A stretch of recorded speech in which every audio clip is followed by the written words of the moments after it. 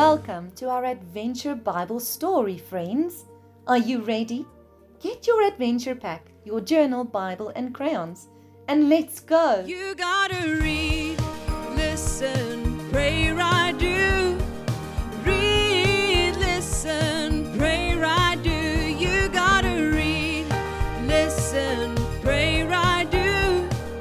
These are the habits that are good for you. These are the habits that are good for you.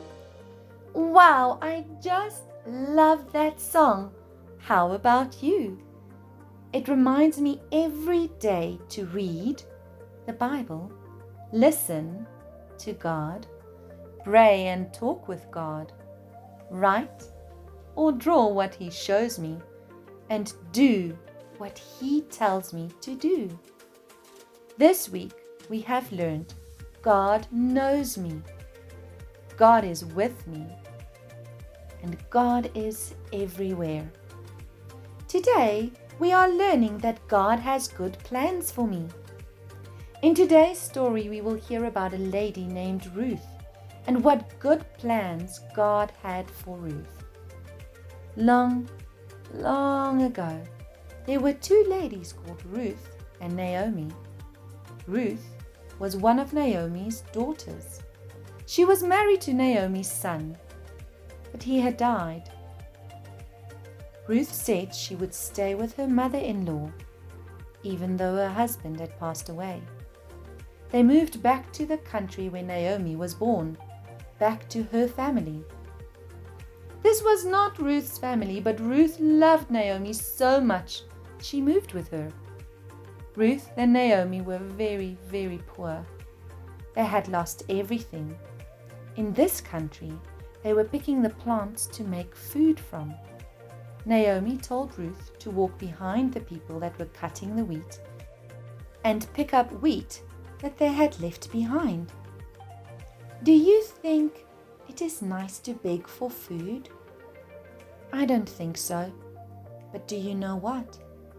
God had good plans for Ruth and Naomi. Even when they were hungry, God was looking after them. Ruth was picking up the wheat from the floor when the owner of the farm came there. He was a good man, so he told his workers in the fields to drop extra wheat for Ruth to pick up. Wow, God is so good! God had good plans for Ruth. He gave her so much food that she did not have to pick up wheat for a long time. And that's not all, friends. The story ends where the owner asks Ruth to marry him. So the owner, his name was Boaz, looked after Ruth and Naomi for the rest of their lives because God has good plans for me. Let us say it together. God has good plans for me. In your journal, you can see a picture of a hand drawing a child, and His plans for that child is good. You are that child, and God has good plans for you too. While you are coloring in, talk to God and listen to what He tells or shows you. Write or draw it on the picture, because remember, let us pray together.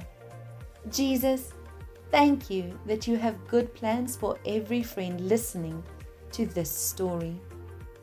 Help us remember that even when things are not good, we know your plans for us are good, and you will help us. Amen.